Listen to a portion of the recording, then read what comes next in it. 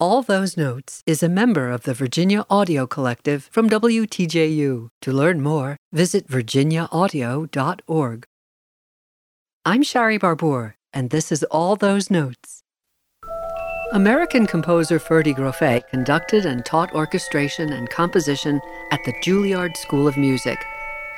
He played jazz piano with the Paul Whiteman Orchestra, served as chief arranger, and made hundreds of arrangements of popular songs, Broadway show music, and more.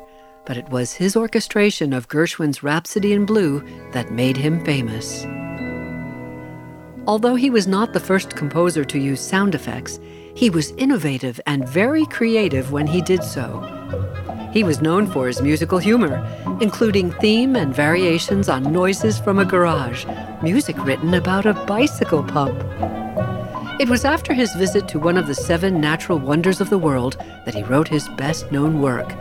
Imitations of natural sounds and orchestral effects depict a chasm in the unspoiled American West, 277 miles long, up to 18 miles wide, more than 6,000 feet deep, and took millions of years to form. He said, "I first saw the dawn because we got there the night before and camped. I was spellbound in the silence, you know, because as it got lighter and brighter, you could hear the birds chirping and nature coming to life. All of a sudden, bingo, there it was, the sun."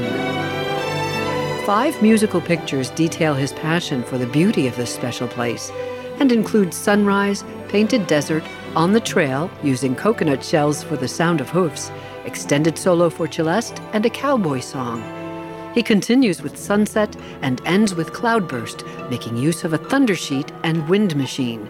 The Grand Canyon Suite by American tone poem composer Ferdy Groffet. I'm Shari Barbour with All Those Notes. For more of All Those Notes, visit virginiaaudio.org.